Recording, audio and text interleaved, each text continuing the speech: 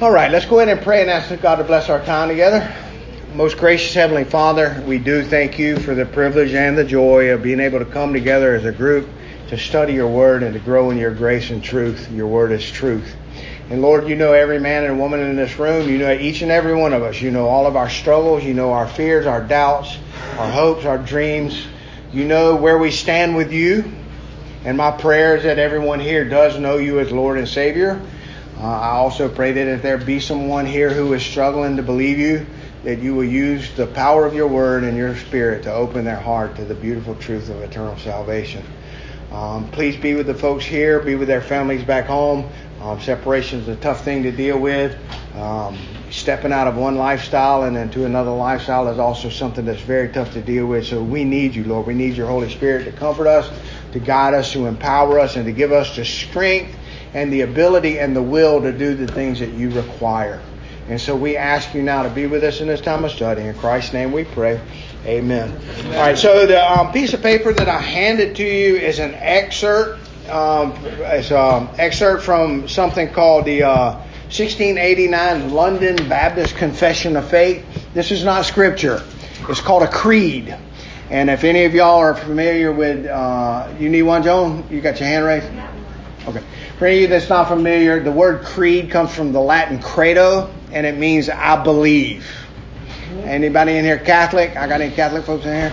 Don't be ashamed. Yeah. All right. So you are known as a paedo-baptist. What that means is, as a child, when you were still a baby, they baptized you into the church. You were a paedo-baptist. I am a credo-baptist. The word credo, credo, I believe. So we get baptized after we make a profession of faith. That's what the term credo-baptist means. So this creed, what happens is, all through the history of the church, from the time of the apostles to today, there is constantly heresies being propelled into the church, false teachings. And so what these creeds have done is, remember, God promises us the gift of teachers and pastors. And so these teachers and pastors throughout history have gotten together and through prayer and through seeking guidance of the Holy Spirit have taken the Bible and they've basically put into statements the beliefs of the church. And so what you'll see in this passage that you're looking at that I handed out to you tonight is a creedal statement. This is not scripture. But if you will also notice beside it in the footnotes, it'll point you to a scripture so that you can go to the Bible. And so I'm saying this is what I believe, and the reason I believe it is because it is biblical. Creeds can fail you. Creeds are human inventions. All right? But the Word of God will never fail you. And so I am firmly convinced as a Reformed Baptist that the 1689 London Baptist Confession of Faith is a good, solid, creedal statement. All right? Some people, if you're in here and you go to a Presbyterian, Presbyterian in it? No Presbyterian? All right, if you're a Presbyterian, you would adhere to the Westminster Confession of Faith. If you were a Lutheran, it's the Augsburg Confession. And so all of the different denominations have their confession. This is the one that I personally adhere to. And so when I teach from it, I teach because it sums up in small, clear statements what we believe as Christians. And so I'm not asking you to take my creed as your creed. I'm asking you to take my creed and test it with the Bible that you have in your lap and see what the Bible says and ask God to use the Bible to show you what is truth. If something I'm teaching in here is not in the Bible or not truth, then you do not listen to me. Okay? It is the Scriptures that is the foundation of our faith. It is the Scriptures that saves you. It is the promise of God, the Word of God, and the Spirit of God that brings you salvation. And it is the Word and the power and the Spirit of God that will sanctify you, conform you to the image of Christ. And so you need the Word of God. And so the reason I use this creedal statement is because it's a good way for me to come in and take some things that we believe in the church for 2,000 years and put them into a clear, decisive statement. Last time, now with that said, really quickly, I'm going to quit running off these copies of this, but I'm going to offer each and every one of you in this room, I'm going to go and buy, I can buy printed copies of my credo, my confession. They're for $5. They're nice little printed books. And from now on, when I come, I'm going to offer you the opportunity to win one of those books. All you got to do is come here and sit on this bench and say the 66 books of the Bible in order before your period. And if you can say all of the books of the Bible, I'll give you a copy of it. I'll bring copies to loan out to you so you can use them during class. But if you want one for yourself, memorize all 66 books. Can you buy it? Yeah, if you want to buy it, yeah, you can buy it if you don't want to memorize it. Does that be in order? Right? In order? Yeah, they have to be in it. Yeah. Joel, Amos, Obadiah, Jonah, Micah, Nahum, Habakkuk, Zephaniah, Haggai, Zechariah, Malachi. It's got to be like in that order. So it's all 66 books. There's little songs that you can memorize to learn it. Like I literally have used it with children, like 6 and 7 year old kids. I can give them a song, and in 3 days they can sing all the books of the Bible.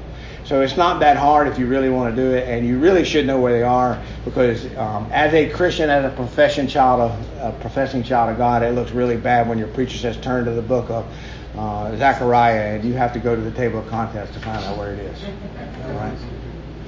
Right? It's your sword, and you should know how to wield it. And so that's why I want to do that. I actually remember, who was it, Tony? I had a kid one time did it. I gave him a Bible, a really nice leather Bible. He did it. What was that child's name? He married the girl. And they... Rafe. No, it wasn't Rafe. Did Rafe get married? Yeah, you got 2 kids now, too. That's fantastic. Good for Rafe. Socia, Randall Socia. Randy Socia, yeah. Yeah, Randy did it, and he got a nice Bible. So next time I come next Friday, I'll have those books with you. If you want to sit up here and do it, please do. Just something to challenge you to get your nose in the Bible a little more. So tonight, we're going to continue on what we continued last time we were together, last month when we were together. For those of you who are not here, I'm going to quickly review what we talked about, and then we're going to jump into what we're going to talk about tonight. So we're in chapter 8 of the Creedal Confession, and chapter 8 discusses Christ, our mediator. Christ, our mediator. What does the word Christos mean, or Christ? Who knows? Christ-centered. Who? Christ-centered. Christ. Well, it is Christ-centered. That's a word that you heard from last time, and I'm glad that you remember it. That's amazing. The word Christos, or Christ, means the anointed one. It means the one that God appointed to come and save us. So Jesus is his earthly name, just like his name in Hebrew would be what? What's Jesus' name in Hebrew? Yahweh. Jesus' name. Joshua. Good. Very good. Who said that? You said that? Good. Joshua. So if you read the book of Joshua, that's where Jesus' name comes from. It means, the term means Savior. Right? So Jesus is his earthly name. And Jesus Christ, Christos, means he is the one appointed by God to come and save us. And Lord, what does it mean when we call him Lord? We've talked about this in the past. What does it mean when you call him Lord? You say he's Lord of your life. I'll give you Lord, he's God. It definitely means that. When you was a kid, you was on the playground and your friend wanted you to do something that you didn't want to do, you say, I'm not doing that. You're not the what? Boss. You're not the boss of me. That's exactly right. When you call him Lord, if you really mean it, you're saying he's the boss. I'm a slave and he's my master. Right? I know slavery doesn't have a very nice connotation in today's terms, but the reality is that Paul, in almost all of his epistles, says Paul, the bondservant, slave of Christ. So if you call him Lord, that means he's the boss of you. So Jesus' earthly name, Christos, means he's the anointed one. Jesus Christ, our Lord. Right? And so, any of y'all know the Apostles' Creed? I believe in God the Father Almighty, maker of heaven and earth, and in Jesus Christ, his only Son, our Lord, who was received the Holy Spirit, born of the Virgin Mary, suffered under Pontius Pilate, was crucified, dead, and buried. Third day he arose from the dead. He ascended into heaven. He sits at the right hand of God the Father Almighty. From there he will come to judge the quick and the dead. Right? Okay, so that's a creedal statement. That's called the Apostles' Creed. That was what the apostles taught. That was the basis of what the apostles were preaching. So when you read the Bible, that Apostles' Creed sums up a statement of what we believe as Christians. Okay? And so we are talking in specific about the fact that Jesus Christ is the mediator. I've been calling these classes Christology 101, right? This is going to be Christology 101B. And so we're going to do a class tonight, and we're going to continue to talk about Christ, because all of the Bible is, use your word again, Christocentric. That is a very fancy term, and you can impress your friends with it, right? What does the term egocentric mean? If someone is it's they're self-centered. That's exactly right. Centricism means centered. So egocentric, ego is I. That means it's all about me. Christocentric means it's all about Christ. The earth rotates around the sun. It is heliocentric. It's centered on the sun. Okay? Your life should be Christocentric. It should revolve around Christ. Same way the earth revolves around the sun, your life should revolve around Christ in the way he does. Right? Unfortunately, Adam fell and we flipped it on his head, and now it's about who? It's about me. And so one of the reasons I'm teaching this class because I want us to get back focused on the fact that all of Scripture is Christocentric. Everything in the Bible is about Jesus. It's about him. Right? So in the garden, when Adam and Eve fell and God promised that one day he would send the seed of the woman and that she would crush the serpent's head, he would bruise his heel and he would crush his head. It was the fact that one day a woman was going to have a baby that was going to crush the serpent's head. Now who is that baby that crushed the serpent's head? Jesus. How did he crush the serpent's head? He died on the cross. He took all of the serpent's poison and turned it around and turned it into life. See? And so all of the Bible, from Genesis all the way, all of those 66 books that I know all of y'all are going to have memorized next week, every one of those books is about Jesus. All of the Scriptures is about him. And so our life should be centered in him. So that's why this class is kind of important. So when we were together last time, let's go ahead and look at a verse of Scripture to go ahead and get started. Let's turn to 1 Timothy 2:5. 1 Timothy 2:5. I'm cheating. I've already got these verses all pulled up and footnoted, so I don't have to be as quick as you do. But 1 Timothy 2:5. It says, therefore, since we have a great high priest who has passed through the heavens, Jesus the Son of God, let us take hold of our confession. All right? Therefore, let me make sure I got that right again. Am I reading that right? No? That sounds like a Hebrews passage instead of a There is one God and one mediator, also between God there we go. and man, Christ Jesus. Read that out loud so everybody can hear. For there is one God and one mediator, also between God and men, the man Christ Jesus. All right? There is one mediator between God and man. All right? There's some churches that teach you've got to go through a priest or you got to go through one of the dead saints to get to God. The only person you need to get to God is God himself. God loved us. He sent his son down here to become what we are so that we could know who he is. All right? He clothed himself in humanity and walked among us so that we can know him.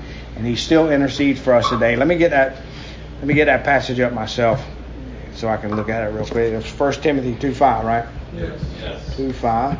It says, for there is one God and there is one mediator between God and men, the man Christ Jesus. All right, let me ask you this.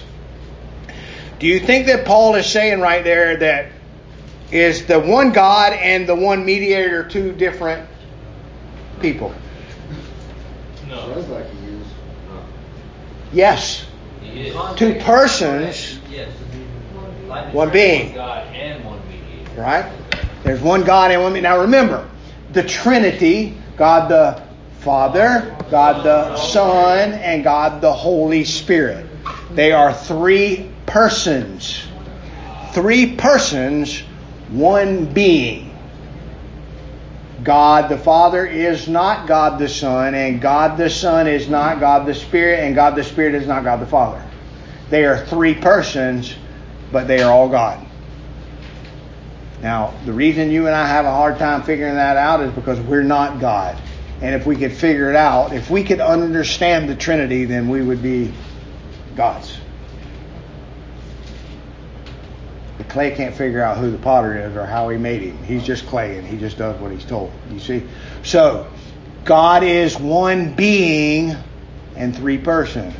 And so let's look at that passage again with that Trinitarian statement in mind. There is one God and there is one mediator between God and men. So you see how it could be one God, three persons. God the Father sent God the Son who died on the cross to save us.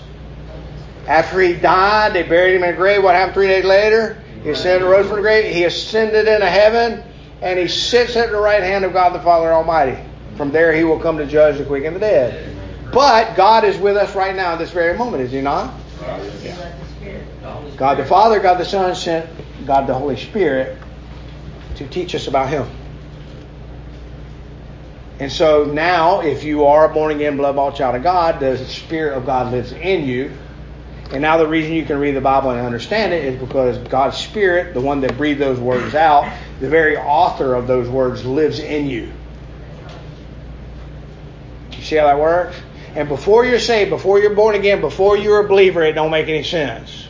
It's only after we repent, after we turn, after he gives us a new heart, after we were regenerated, after we turn from sin and self and turn back to Christ, that even the scriptures make sense. Right? And he is our mediator. So this whole passage that we've been talking about tonight, this whole topic is about the fact that he's our mediator. Now, last time we were together, in this entire creedal statement, we're going to see 9 things that we're going to prove. 1, God chooses Jesus to save sinners. That was what we talked about when we were together last time. God chooses Jesus to save sinners. Tonight we're going to look at the second point and the third point. The second point is Jesus is the second person of the Trinity. Jesus is the second person of the Trinity. And we're also going to look at number 3, Jesus as mediator. All right, so we're going to try to get through those 2 tonight. We probably won't. We never get through with any topic that we talk about, but we're going to try. The other points that you will see in this creedal statement, Jesus' atoning work. That's what he did on the cross. Right? It's very important to understand. What did Paul say? I don't want to know anything but Jesus Christ and him crucified. Because it is Jesus' work on the cross that saves us. And so it is very important for us to understand what he did when he hung on that cross. What is the atonement? At-one-ment. Atonement is at-one-ment. It's being one with God. He brings us into a fellowship with him through that death on the cross.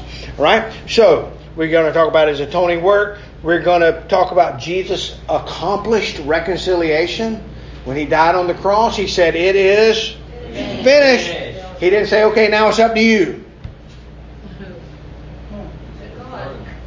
Amen. He said, it is finished. That means that the redemption was accomplished on the cross.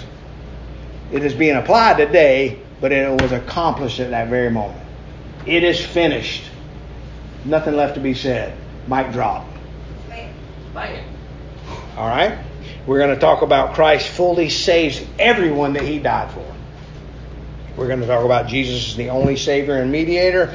And we're going to talk about the fact that Jesus is a prophet, priest, and king. So in the next coming weeks, that's the things we'll talk about. I will see y'all again next Friday, and we'll get into another subject. But tonight we're going to look. I gave y'all, I think, 2 and 3. So let's look at 2. Jesus is the second person of the Trinity. God is one being. God is 3 persons. Let's say that with me. God is one being. God is 3 persons. Who are the 3 persons of the Trinity? God the Father, God the Son, God the Holy Spirit. Now, the fact that Jesus is the second person of the Trinity is a statement saying that he is what? Right in the middle. He's the right-hand man, right? But he's God. Right? You can have fellowship with any people outside of the church. You can sit down and have dinner with a Muslim. You can sit down and have dinner with a Jew. You can sit down and have dinner with a Jehovah's Witness. You can sit down and have dinner with a Mormon. And you will have a wonderful dinner, and you can actually talk about Jesus and how wonderful he was. Even the Muslims believe that Jesus was a prophet, okay? And you can talk about all of the wonderful miracles he done, and most of those groups will say, amen, amen. They will not deny the fact that he did miracles. They will not deny the fact that he was a prophet of God. But when you bring up the statement and say he is God, that is when you are going to be disfellowshipped. Wow. That's when they're going to step away. That is the one difference in Christianity and every religion out there. The one difference is this. Christianity, all of the religions out there teach you this is what you do to get to God. Why do those other religions think that he's not God if he rose up 3 days later and broke out of the tomb? Well, the simple answer is unbelief. They don't believe it. The difficult answer is that their hearts have been hardened. They rejected God's truth, and God has turned them over to their own hardness, their own callousness, and they refuse to believe. Do those people agree that the veil is split in half and that, the ground shook? Some do, some don't. So, see, now you got to understand. So let's take it from the perspective of a Jew. A Jewish man every morning gets up and pronounces something called the Shema. It's the Lord your God is one God. You shall have no other gods before Him. All right. You shall love the Lord your God with all your heart, your mind, your soul, your strength, and love your neighbor as yourself. Have you ever heard that before? Right? Well, that's because it comes from the book of Deuteronomy. Where do you think Jesus got it from? Remember when Jesus, Paul, Peter, James, and John were preaching the gospel, they didn't have Matthew, Mark, Luke, John, Acts, Romans, Corinthians to turn to preach out of. They were preaching the gospel from Genesis, Exodus, Leviticus, Numbers, Deuteronomy, Joshua, Judges, Ruth, 1st, 2nd Samuel, 1st, 2nd Kings, 1st, 2nd Chronicles, Isaiah, Psalms. That's where they preach the gospel from. And for you, if you ever get into a church and somebody tells you, oh, well, the Old Testament don't matter anymore, you're in the wrong place. That's crazy. Yes? You're the second person that said that. Yeah. You're the second person that said that. Good. Actually, I'm not the second person that said it. A lot of people should be saying it. Amen today. But even some very well-known evangelists and preachers with giant congregations, says we should unhitch from the Old Testament. We don't need that anymore. But the reality is those are the promises of God just as much as the New Testament. That's that right. And if you notice, so so think about the red letter Christian. What is a red letter Christian? But Jesus is without Jesus. What is the red letters in the Bible? Jesus. The words Jesus spoke. So they'll tell you, I'm a red letter Christian. I just listen to what Jesus said.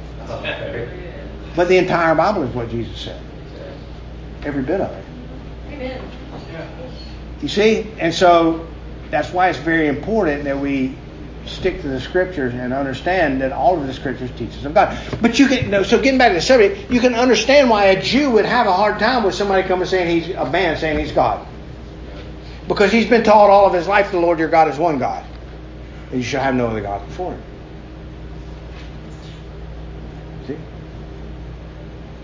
Prophecy. But then Jesus can take those very scriptures and stump the Jewish people with it. He said something like this. He went to the book of Psalm 110, and he said, the Lord said to my Lord, sit down at my right hand. Okay, that's a psalm. And he asked the Jews, he said, who is the Messiah? And we're going to see this in a minute if we get to it. And they said, it's David's son. Is that true? Yes. The Messiah is David's son. His great-great-great-great-great-great-grandson. So the Jews believed that their Messiah would be a son of David. Why did they believe that? Because the scriptures prophesied that that the Messiah was going to be a son of David. So Jesus took the scriptures of the Jewish people and he said, hey, who is the son of David? Or who is the Messiah? They said he's the son of David. And Jesus said this. He said, well, why did David say in the Psalm, now they didn't have Psalm numbers back then. They didn't have chapters and verses back then. But he said, why did David say, the Lord said to my Lord, sit down at my right hand? He said, why did David call him Lord if it's his son?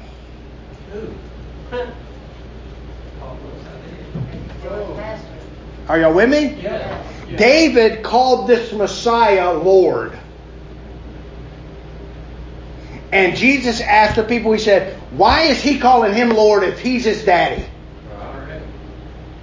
And it said from that time on, they asked him no more questions. Like he stumped. the Sadducees was a group of Jews that did not believe in the bodily resurrection. They did not believe in life after death.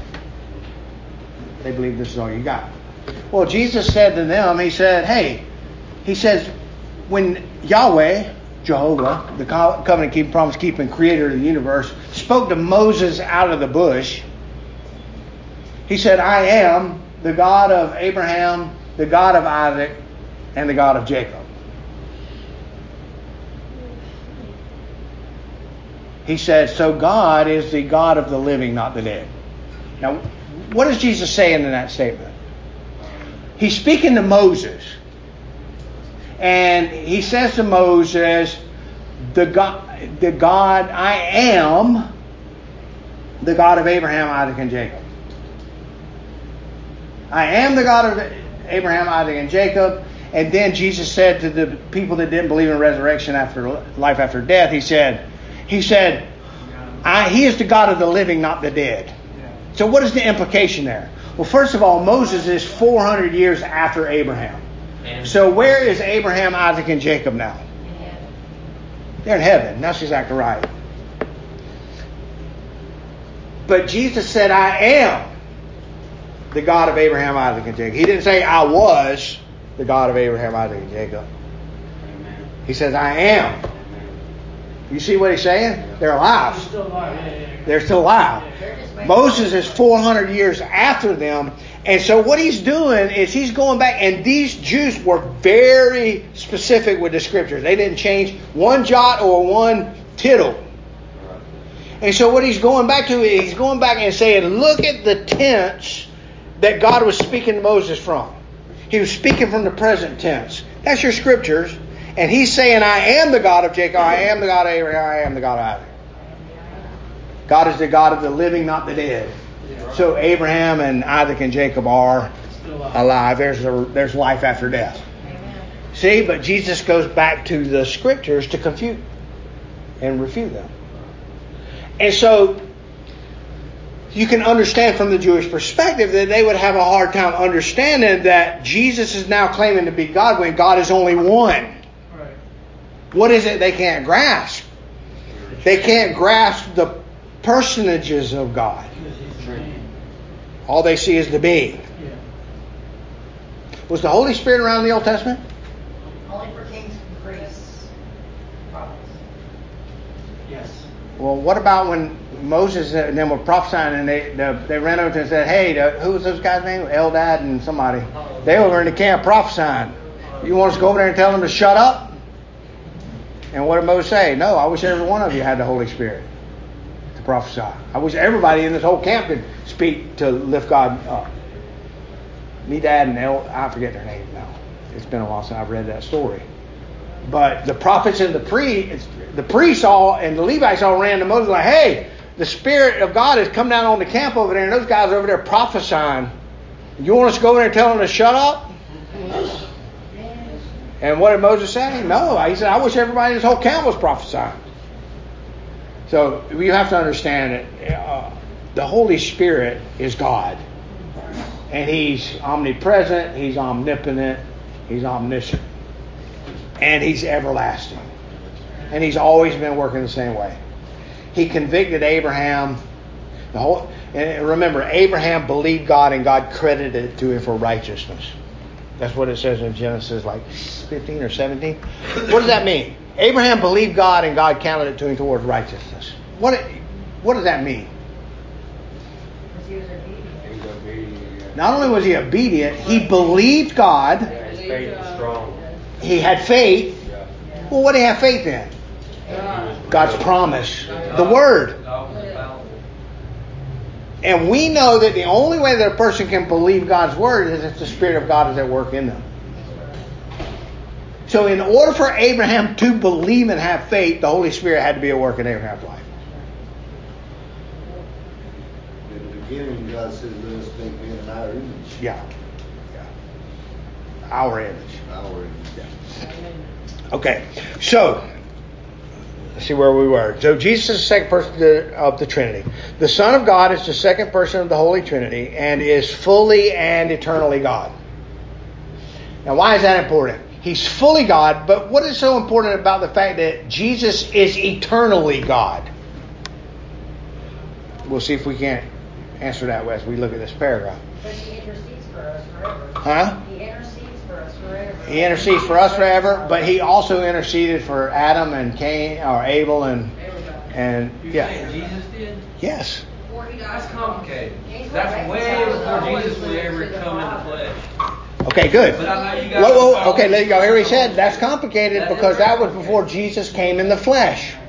All right, so let's go to some scripture and see what we can find. Let's go to John 1. I like John. All right? Everybody there? Yeah. John 1:1. In the what? Beginning was the Word. What beginning?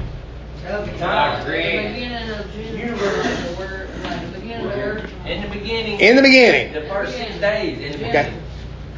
All right. So before creation, Yes. in the beginning was the Word. Yeah. The Word was with God, and the Word was Was God. God. He was in the beginning with God. Who was in the beginning with God? Jesus. God, the Word. The Word was with God. Word Let's was look God. at it again. In the beginning was the Word. The Word was with God, and the Word was God. How can He be with God and was God? Because of three. Good. All right. So now watch what he said. All things were made through Him, and without Him was not anything made that was not made.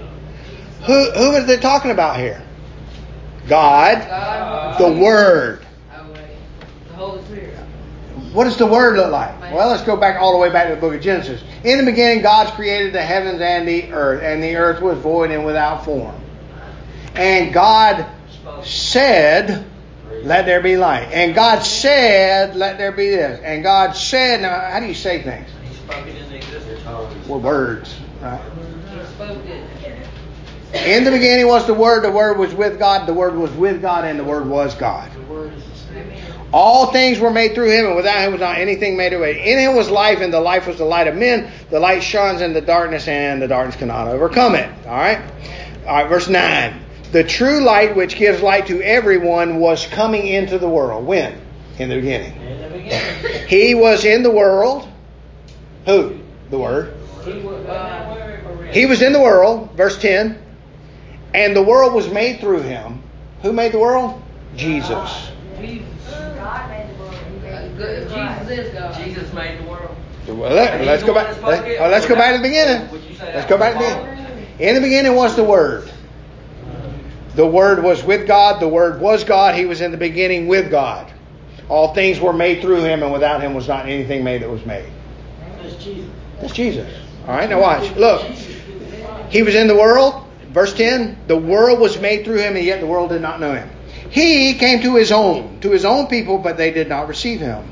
But to all who did receive Him, who believed in His name, He gave them the right to become children of God, who were born not of blood, nor the will of the flesh, nor the will of man, but of God. And watch this, verse 14. And the Word became flesh and dwelt among us. Oh, Jesus. Woo! He was having some chickens. Okay. So Jesus, okay, so now let's go back to my creedal statement. What does it say? Jesus is fully and eternally God. What does that mean? He's always been God. Now, there was a mystery involved in that. And all through the Old Testament, that mystery was not revealed. But when you get into the New Testament, the mystery becomes revealed. Now remember, when you read in the New Testament and you hear Paul talking about the word mysterion, mysteries, he's not talking about like something that Scooby and Shaggy have to solve. A mystery in the New Testament is something that in the past was revealed, but now it has been made manifest. Like, it's not a mystery anymore. It was a mystery in the past, but now it has been revealed. Well, how has it been revealed? Because Jesus, the second person of the Trinity, revealed it. He is let's look at our statement again. He is the brightness of the Father's glory. He is of the same substance as the Father. Where we at? We're looking at number 2, Jesus, the second person of the Trinity. We're on the third dot. He is the same substance as the Father and equal with the Father who made the world. He sustains and governs everything that He made. Right? Which is everything. Yeah. So the Reform statement is there's not one radical molecule in the entire universe. He formed it all. He formed it all. He controls it all. Nothing catches him by surprise. He's in charge of every atom, every molecule, every puff of wind, every flash of light. He made it all. He controls it all. All right? Now, let's look at our paragraph, and then we're going to have to really read kind of quickly, and then we want to get through some of these scriptures to prove what we're saying here. All right, so he says this. At the proper time, He took on human nature, along with all of its essential properties and common weaknesses. Remember when he's sitting at the well with the woman, what did he say? He said, if you knew I was, you'd be asking me. Yeah, and when he was on the cross, what did he say? He said, I what? Thirst. He gets thirsty. He's a human being. He gets thirsty. He got tired. Remember when he was in the boat and all the disciples thought they were drowning? And where was he? He was in the back of the boat asleep on a boat cushion, right, in the middle of a storm. Why? Why was he asleep? He was still human. He's human. He was tired. He'd been preaching all day long. He preached all day. He was tired. He was asleep. He gets tired. He gets sad. He looked over Jerusalem and wept. He said, "Oh, Jerusalem, Jerusalem, how often I would have taken your children under my wings, but you would not have it." And he cried. He wept over that city because he knew in 70 AD it was going to be destroyed.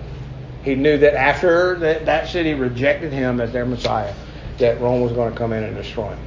And it broke his heart. Remember what he said when he was going to the cross? Don't cry for me. Cry for yourselves. The judgment's coming.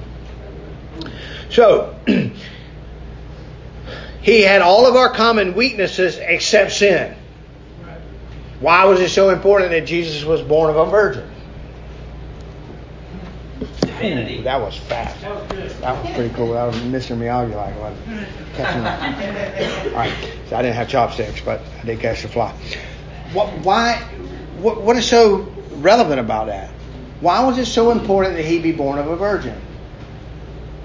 Because every son of Adam was under a curse. All of Adam's children are under the curse. Not only that, but in Genesis 3:15 it said the seed of a woman would crush the serpent's head. Not the seed of a man. I got news for you. This is a breaking news. Every person in this room was born from the seed of a man. All right? Every one of us. There's not a single one of us in this room, right? You wasn't born from the seed of a watermelon or an eggplant. You were born from the seed of a man. You were begotten of a man. That's what the word begot means. All right? You begot. All right? And women and men get together and beget kids. And a woman and a man don't get together and beget ducks or frogs or chickens or geese. They can't do it. They made babies. And a man and a woman can't get together and beget God, can they? What does that take? That takes the seed of God, doesn't it? The one, the seed. See? Who is the seed of God? God so loved the world that He gave His only begotten Son. Whoever believes in Him will not perish but have everlasting life. And that was why it was important that He was born of a woman. You said the seed of a woman who was going to crush the serpent's head? Yes, that's Genesis 3:15. That's the first prophecy of the coming of Jesus in all of the Bible. That's why it's so important. God promised Adam and Eve that one day a woman was going to have a baby that was going to crush the serpent. It was going to be the seed of a woman. Genesis was written when? A very long time ago. Way before Jesus. Oh yeah. Yeah, 1,400 years or so before Jesus was born. Yeah, that's very important. Yeah, I got you. Yeah. All right. So look again. He was born of common weaknesses except for sin. He was conceived by the Holy Spirit in the womb of the Virgin Mary when the Holy Spirit came down upon her and the power of the Most High overshadowed her. He was born from a woman of the tribe of Judah and was a descendant of Abraham and David according to the Scriptures. According to the what? Scriptures. So it's very important. He had to be from the tribe of Judah. He had to be a descendant of Abraham and David. Why is that so important? Because he was rich. Well, because God promised Abraham that one day your seed would bless all the nations. So the seed had to come from who? Abraham. And not only that, but he is King of Kings. Hallelujah. Hallelujah. And what is important for someone to be a king? You have to be like passed on. It's a genealogical thing, isn't it? So not only did he have to come from Abraham, and not only did he have to come from the tribe of Judah, but he had to come from the line of David in order to be qualified to be king. Now, Jesus can never serve as a priest in the temple. So, if the Jews happen to, they're not going to, but, well, they may build it, but if they were to reinstate the old Jewish system and go and rebuild that temple over there on the Temple Mount in Jerusalem, Jesus would not be qualified to go in there and offer sacrifices in that temple. You know why? Because only the Levites and only somebody from the tribe of Levi is qualified to do that. Jesus couldn't go. Jesus from the tribe of Judah. He would not be allowed to go in and offer sacrifices in the temple. Matter of fact, the Bible teaches us that Jesus' priesthood is a higher priesthood than the priesthood of Levi. You know why? He said because when Melchizedek come running out and met Abraham blessed Melchizedek.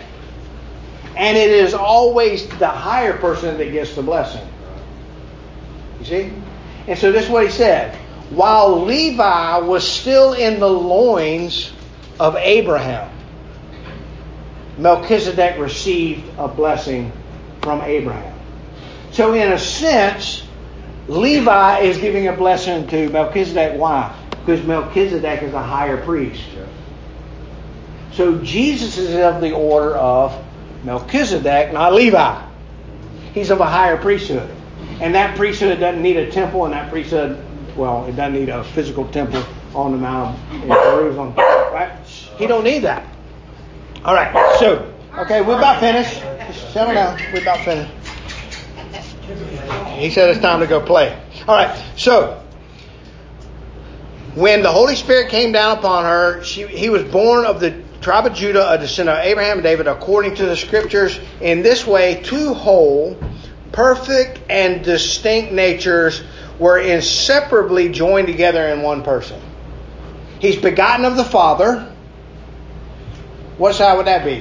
His fleshly side or his godly side? Godly side. And he is also of the tribe of David and Judah and Abraham. That's flesh. And so those two natures were joined together. It says, in this way, two whole, perfect, and distinct natures were inseparably joined together in one person. One nature never converts into the other, and the two natures are completely pure and unmixed. This person is fully God and fully human at the same time in one Christ. He is the only mediator between God and humanity. All right, so I'm going to read that whole statement one more time. Then quickly, I know y'all want your donuts. We're going to go through a couple of verses of Scripture to prove what we said tonight. Okay? Again, at the proper time, Jesus took on a human nature. This is something that we as Christians have to believe. All right? There's a group of people called the Docetists. The term Docetist means it seems that way, it appears that way. And like a Muslim, the Muslims believe that there was a ghost of Jesus hanging on the cross, but Jesus was up sitting on a mountainside laughing at the Jews down there nailing a ghost to the cross. Wow. It only seemed like they were nailing a real man to the cross when in reality it was just an angel. Wow. He seemed like there. Well, what's the problem with that? The problem with that is that Adam is the one that we fell in Adam, and it was Adam that has to get us out of that predicament. But no son of Adam was able to do that, was he? He had to be both God and man. All right, you talk to a Jehovah's Witness, they'll tell you that Jesus is the Archangel Michael. That's what the Jehovah's Witnesses believe. He's the Archangel Michael. Well, the problem with that is that's a docetic philosophy. He's a spirit. He's not really a man. He's an angel. Well, the problem with that is angels don't bleed. And without the shedding of blood, there is no remission of sin. He had to be a man. He had to bleed. He had to die. Was Jehovah's just twist scripture around? Yeah, well, they reword it. Notoriously, yes. All right. So, at the proper time, he took on human nature along with all of its essential properties and common weaknesses except sin. He was conceived by the Holy Spirit in the womb of the Virgin Mary when the Holy Spirit came down upon her and the power of the Most High overshadowed her. He was born from a woman of the tribe of Judah and was a descendant of Abraham and David according to the Scriptures. In this way, two whole, perfect, and distinct natures were inseparably joined together in one person. One nature never converts into another, and the two natures are completely pure and unmixed. This person is fully God and fully human, and at the same time, one Christ. He is the only mediator between God and humanity. All right? That's our creedal statement. That's the statement I'm making, and I'm saying this is the facts. This is what the Bible teaches. So real quickly, let's look at, we've already looked at a couple of those passages. John 1:14, the Word became flesh and dwelt among us. All right, let's look at that Galatians 4:4 passage. Galatians 4:4. Are y'all with me? Are y'all finding where I'm pulling these verses from so that you can go ahead and jump to the next one? Galatians 4:4. But when the fullness of time had come, God sent forth His Son, born of a woman, born under the law, to redeem those that were under the law. So Jesus was born of a woman. Why is that important? Because it was a woman's seed that was going to crush the serpent's head, and he had to be a man. And Jesus is the only person that was ever born that was conceived without consummation. All right. Okay. You with me? All right. So next, Romans 8:3. Romans 8:3. Get over here. So, all right. Romans 8:3 says, He condemned sin in the flesh. Romans 8:3. He condemned sin in the flesh. For God has done what the law, weakened by the flesh, could not do. Is the law a bad thing? No, it's the perfect express will of God. It's not the law that is bad. It is our flesh that is incapable of keeping the law that is bad. We're no longer under the law. Huh? We're no longer under the law, right? We're not under the law, but the law is still God's express will. Are you still... Does He still command you as a child of God to honor your parents? Sure. To not steal, to not kill? Okay, so you, as a Christian, are you required to love the Lord your God with all your heart, your mind, soul, strength, and love your neighbor as yourself? Yeah. Yes. All right. Well, the 10 Commandments are the definition of what that looks like. So, you are not under the condemnation of the law. Because you have sin nature. Because we can receive forgiveness through Jesus Christ. We can't receive forgiveness through the law because we can't. We can't through Jesus. We can't through Christ. It's the only way we can do that. So the law is not a bad thing. The problem with the law is our ability to keep it. Okay? So the 10 Commandments are still alive and well. And they should still convict us of sin. If I lie, I am going against the express will of God. That commandment should now, as a child of God, be written on my heart. And if I lie, it should convict me. It won't send me to hell. But if I truly am a child of God, it's going to convict me and turn me back to Christ to find forgiveness for that. And to not do it anymore, to find strength not to do it. All right, so look at that verse again. For God has done what the law, weakened by the flesh, could not do, by sending His own Son in the likeness of sinful flesh. And for sin, He condemned sin in the flesh. So how did Jesus come? In the likeness of what? Sinful flesh. He was not sinful. He did not have a sin nature. But He had flesh. He bled. He got tired. He got thirsty. He got hungry. He wept. Good. He's 100% God and 100% man. And the Scriptures are showing us that He's a man. All right. Let's look at that. Hebrews 2:14. Hebrews 2:14 says, "Since therefore the children share in flesh and blood, he himself likewise partook of the same thing, that through death he might destroy the one who has the power of death, that is the devil." All right, so what does it say? He partook of flesh and blood. So, if a Jehovah's Witness comes to you and says Jesus is Michael the archangel, what is the problem with that? Angels are spirits. They do not have flesh and blood.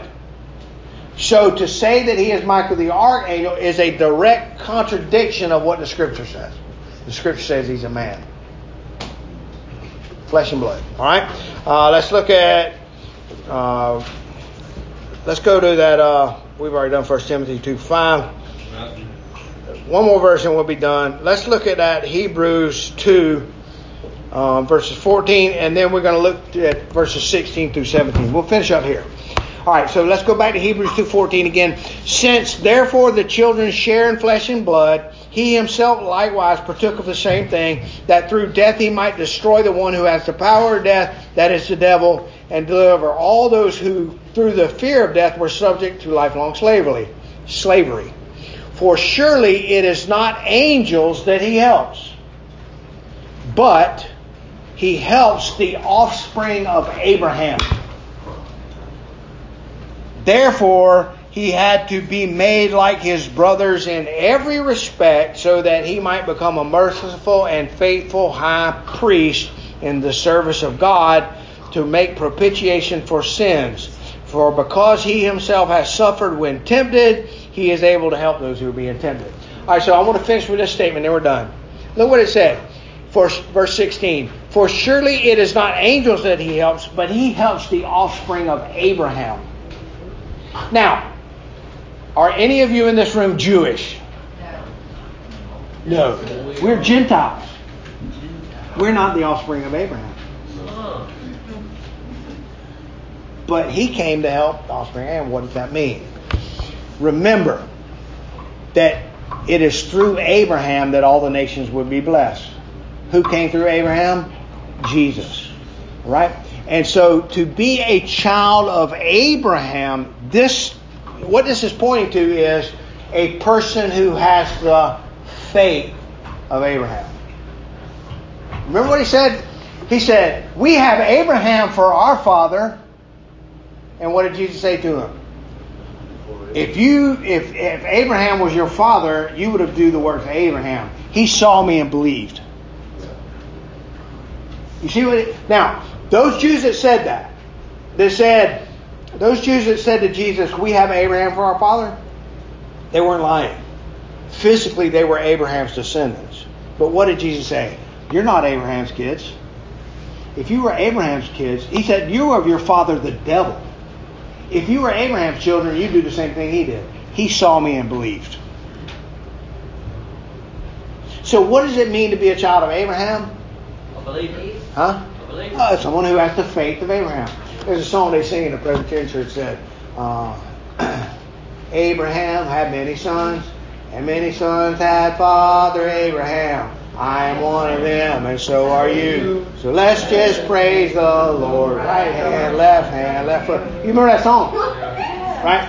Well, what it's saying is the faith. It's not talking. So all of these little Christian children that are singing that in church, they're not singing that they're Jews. They say they have the faith of Abraham. Because that's what makes you a child of God. It's the faith of Abraham. Now, did anybody before Abraham have a saving faith? Yes. All the believers. Enoch, Abel, Adam. Right? So, let's finish up with this. Let's close with a word of prayer. So, what did we learn today? Jesus is the second person of the Trinity. Next time we come back together, we'll talk more about Jesus being the mediator. I hope that all of you have learned something from this. I hope that each and every one of you will be challenged to take these papers and go back into those scriptures and see why the statement was made and what the scriptures is actually pointing to and what it's saying. Because it will help you in your faith to understand your Savior. As you grow in your knowledge of Scripture, you will grow in your knowledge of your Lord and Savior. Amen? Amen. Father, thank you for this time together. Thank you for this night. Thank you for your Son, Jesus. And I just ask that you use these words, your words tonight, to bless us all. Help us to grow in our in our willingness and ability to be light for you in this world. In Christ's name we pray. Amen.